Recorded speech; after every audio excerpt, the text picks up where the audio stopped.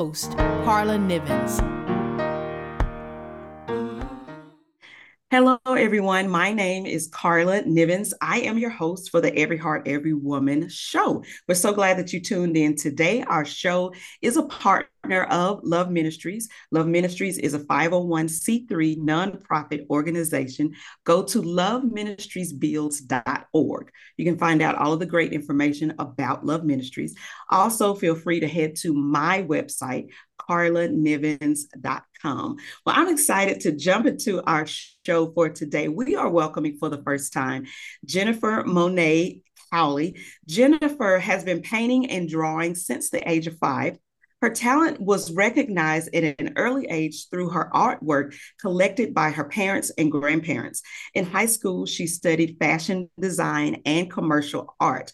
Upon entering college, she focused on architectural design, but her love for art prevailed. She graduated with a Bachelor of Arts degree in art and performance from the University of Texas at Dallas. Jennifer works on various mediums, colored pencils, pastels, gouache, acrylic, watercolors, and collage. Jennifer also designs and paints wearable art. I've seen some of her pieces. They're absolutely fantastic. So hopefully she'll talk to us about those wearable art items today. In addition to being an artist, she is a curator as well. While employed as curator at Dallas's African American Museum at Fair Park, Jennifer curated several groundbreaking art exhibitions. Overall, Jennifer is an artist whose versatility and skills empower her to create distinctive works and concepts that give her a unique style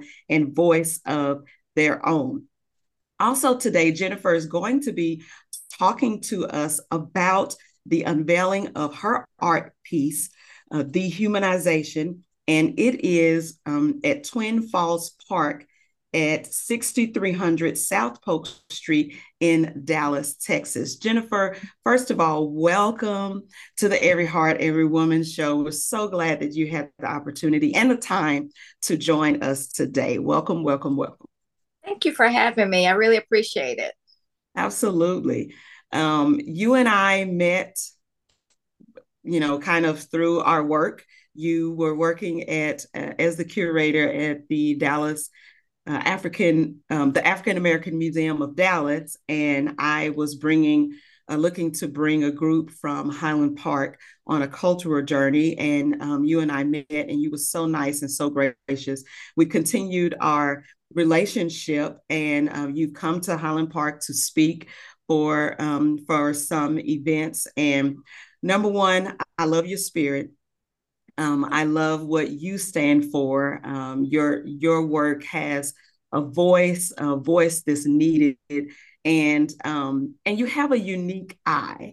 And y'all, she's also a fabulous shopper because she can shop somewhere and pay just a couple of dollars and then make it, runway fashion by the time by the time by the time you wear it. And I also want to tell everyone that you have pieces available at Daisha Art Gallery and Daisha Board Gallery, and people can check out your work there. But I guess I want to start and talk to you about the piece that you have at Twin Falls Park called Dehumanization. It is a piece that is dedicated to the memory of Othello Beck Jr. And so I wanted to know if you could share with us about Othello Beck Jr., because you told me that you knew him personally.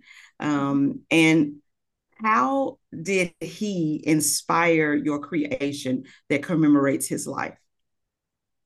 I met Othello back in the early to mid 90s. I remember Othello as a very tall, very quiet, but very humble, gentle, sweet man. I mean, just very nice, very, very nice. He was all about his family, all about his art. Um, And when I was approached to do this particular project, I wanted to make sure that I made Othello proud, along with his wife May, who he left behind. I wanted to make sure I did him justice and made him proud and made her proud. And I spoke with her the other day, and she said that I did that. So, yeah, because in his artwork, Othello strived to humanize African Americans in his artwork because, as we know, throughout the years, African Americans have not been painted in the most positive light by some. And Othello thrived to do that. And he definitely accomplished that by painting African Americans in everyday scenes, fathers reading to their children, mothers doing their daughter's hair, just family scenes, religious scenes, educational scenes, scenes of people just reflecting, just minding their own business and just being. And I wanted to convey that in the sculpture piece that I created.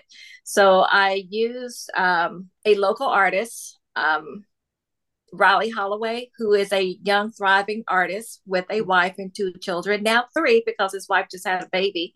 Wow. That also reflected Othello's family, who was once a young, thriving artist with a wife and children.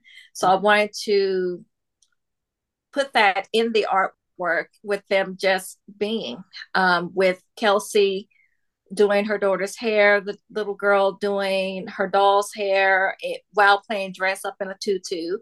And while Riley is reading a book to his son, who is also just being a little boy and just being a little rambunctious and playing with a beach ball, while with them sitting back to back on, next to a tree. So I wanted to just paint African Americans, especially African American families, in a positive light, because there's this narrative out there that Black fathers are absent in the families, and that is not true. That's definitely not my narrative. My father has always been there, just like my husband is here with our kids, and our kids are now grown. So just wanted to put a different narrative out there, which is already out there, but for some reason, some people just don't want to see that.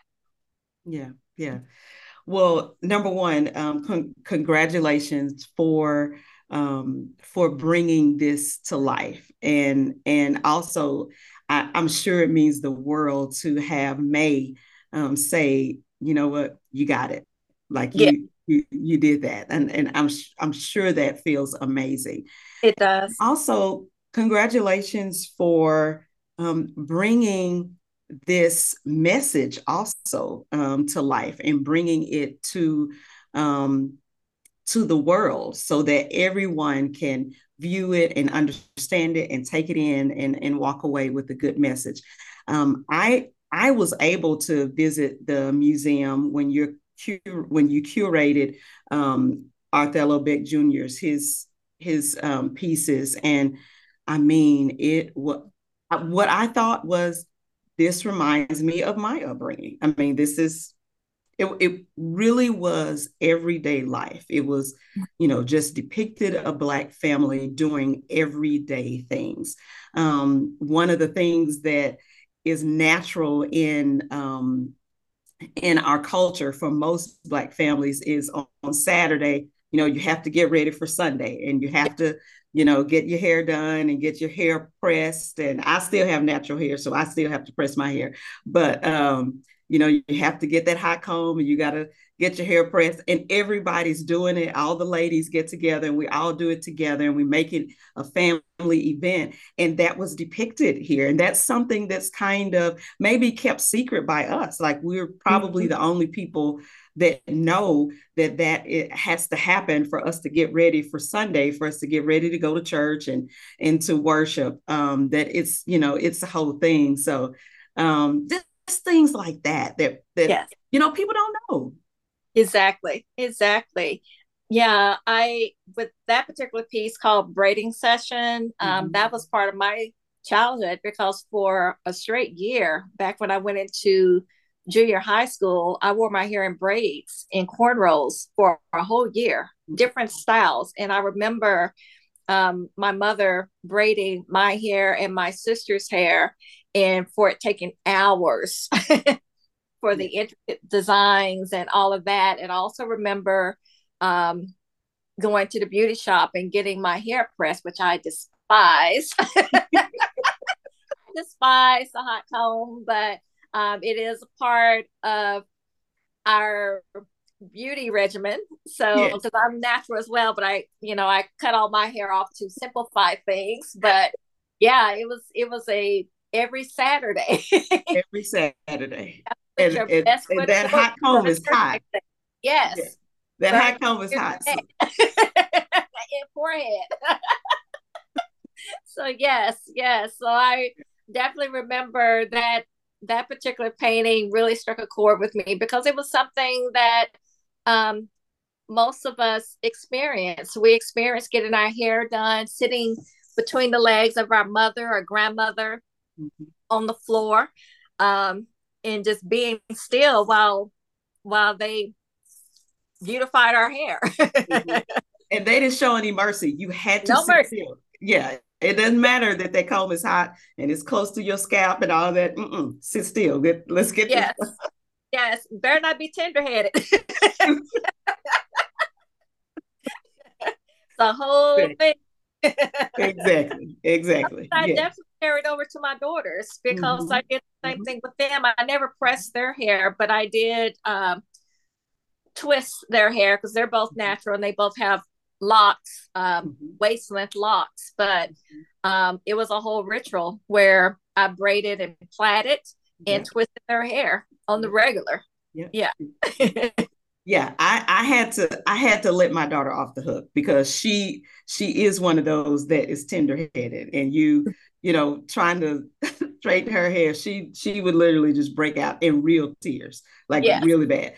So I kept telling her, I said, you better be glad you're born now, because then there was no mercy for that. Like you needed to dry up those tears. So she does braids as well. So her hair is still natural too, and it's gorgeous.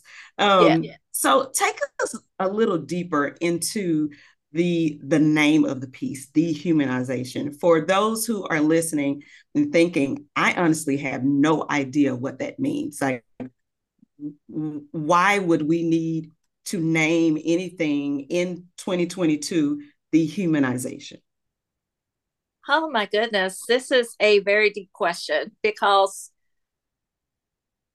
just for centuries, I would say centuries, because this goes all the way back to when our ancestors were enslaved. I do not want to call them slaves because it's another way of dehumanizing them. So I would say enslaved people. It goes all the way back to that. The way African Americans have been depicted over the years at, buffoonery, uneducated, stupid, all the things, criminals, all of this. And my thing is that you can't make a blanket statement for an entire race of people because it does not encompass everybody. It's a select few, yes, but not all, because I know for myself, that is not my narrative. And it has never been my narrative. So I want to make sure that, especially with the climate of things today, that this piece was a very positive piece. And also the neighborhood that the sculpture is in is the neighborhood that I grew up in, is majority African American. I wanted people to see themselves in this piece because I wanted it to be something positive for the community, something that men, women, and children can see themselves in, and change that narrative, because the narrative that's out there is negative and it's not the truth. It's the truth for some, but it's not the truth for all.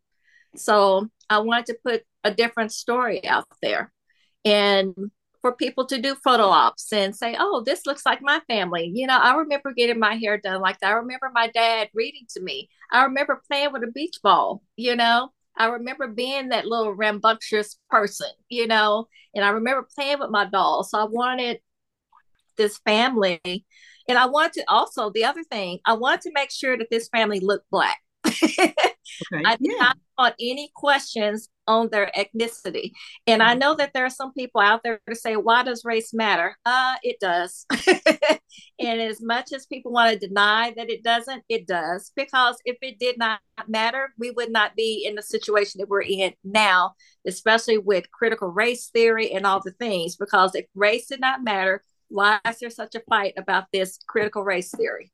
Mm-hmm. Yeah. Mm-hmm. About us learning. Yeah. Yes, Yeah. exactly. It just speaking the truth, you Right. know. Can't erase what happened. You can't go back and change it. Right. You can Right. do better. Right. Things happen. Yes. This makes me bring this up. I'm just gonna bring it up real fast and move on. But this week I had the opportunity to go to Tulsa. Mm-hmm. And we started our trip at the library, looking at the artifacts at one of the universities there, Tulsa University. They allowed us to go back through and read all the reports of what happened at Greenwood and everything. So we got to read everyone's side. And we walked away from that experience and we spent hours in the artifacts and at the with the artifacts in the museum, in the library. We walked away from that thinking, okay, what was this really about? Like it wasn't, we didn't know.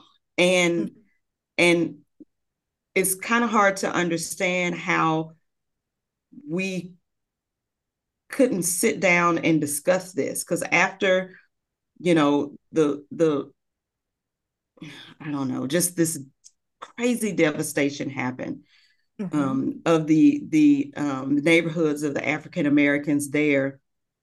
Nobody talked about it. They just decided, you go to your side on this side of the tracks, you go back to your side on that side of the tracks, and we're literally not going to talk about it.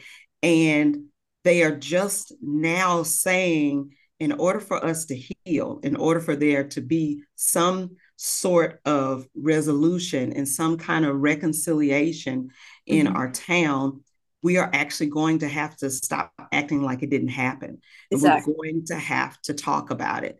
And it comes down to, there was just a group of people with brown skin that weren't considered whole and full humans. And so they were, you know, the one side of town was allowed to completely devastate the other side of the town. And then we were like, we're just going to shut up about it. We're not going to say anything else. And we have to get past those types of things. Like, we are going to have to talk about the tough things. And this is why your piece just means so much, that we have to have these conversations. I think Christians should be in the forefront of these conversations. I really feel like the Lord has saved us and uniquely put us here in this time, particularly to have tough conversations, but have it in a way that brings people together. And we walk away with deeper understanding and knowing that if we don't talk about these things, then we can't say we love each other and love God. Like, we've got to do this, and we've got to do this work now. Absolutely. I'm trying to remember the professor's name. She's a professor, African American woman, but she said that she went to a Klan rally. And people were questioning why she was there. She went to get some understanding as to why certain people think the way they think. Yeah. And she asked a question where she basically put it back on the people. Where she asked a question like, why do you feel this way? What have I done to you? And she said this with love.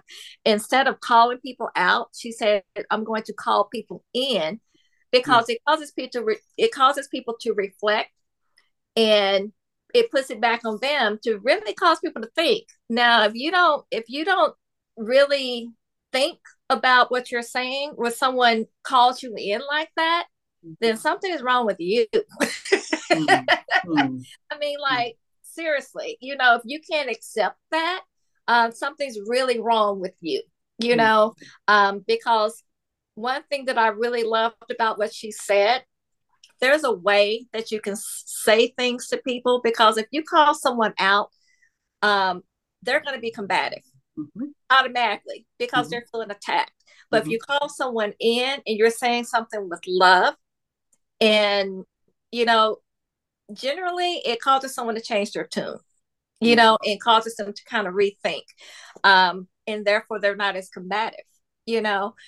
So that is something that I've been trying to do, because I've told my husband that over the years, there have been some things that have been said to me that have been completely off-putting. And some things, I just let it slide, which I probably shouldn't have, because the things that, still kind of, they still bother me. So I told him, that day is over. Now I address things in a moment. But I try to do it in a way that is done with love, and just ask the question, why? Why do you feel this way? And why did you feel the need to say that to me? And move on, because life is too short. Life is short to be walking around mad and angry, especially when it comes to race relations and being discriminated against simply because of the color of your skin. I mean, when you say that out loud, it is ridiculous. It really is. When you really think about it, it's so ridiculous. And I've always had a hard time just wrapping my head around that, because it makes no sense to judge people simply based on the color of their skin. Right. Yeah. How the Lord made them. Yeah. How the Lord made us, and we can't help what we look like, and we are one thing I must say, that we are a resilient race of people. We are a brilliant race of people. We are beautiful, all the things, and there are people that are coming around, I do feel that. But there are some, they have a ways to go, but they need to get there. We need to get there together. We need to get there. And it won't happen without us talking and having conversations. Exactly. Those tough conversations have to happen. We can't continue to tiptoe around it. We have to have the conversations, and some of it will be heated, and then some of it will be ugly, but that's part of the journey. But we all need to get there, because we just can't do it by ourselves. We all have to work together to get this done. Yeah. So let's talk about the logistics of your piece. How long did it take to install everything? What were the hurdles? And is it a permanent structure in Twin Falls Park? It is a permanent structure. I use a fabricator in California. Unfortunately, it's only a handful of places that do porcelain enamel, because that's what the sculpture is made out of. It's made out of glass and steel. And there aren't any places in Texas that do that. So it is a permanent structure with a very long lifespan. So it will be there for eons to come. That's wonderful. And it was a journey. It was a journey of 2019. 2019, when got the project, and it was installed. There had been many hiccups due to COVID, because cannot forget COVID. That kind of threw things off. Right. There were supply chain issues and all the things, but we finally made it across the finish line. So I'm very excited.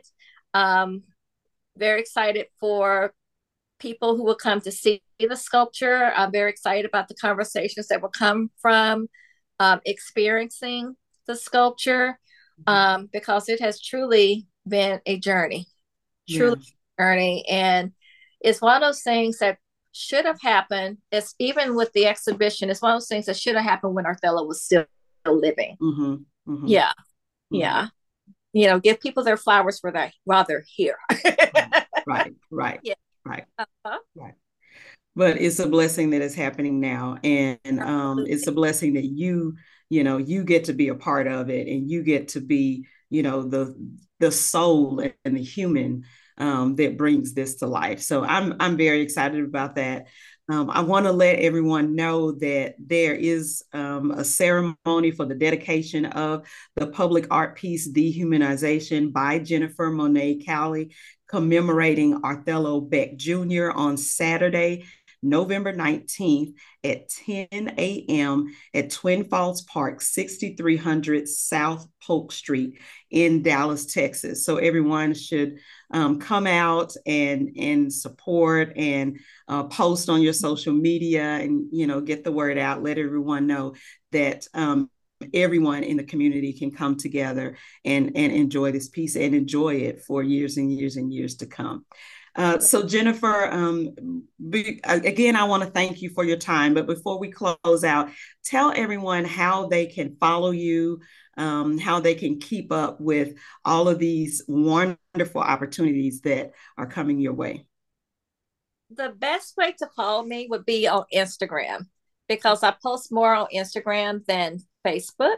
So, since I'm an artist, I like pictures. I like pictures. So, in Instagram, of course it has dialogue, but it's all about the pictures. So, it's best to follow me on Instagram to find out everything that I'm into. And it's just my name, Jennifer Monet Cowley. I don't have any weird alter ego. It's just my name. And you'll see my bald profile. Yes. So I love it. It's a statement. It's a statement. Yeah. So it's the best way to follow me and to find out everything that I'm into.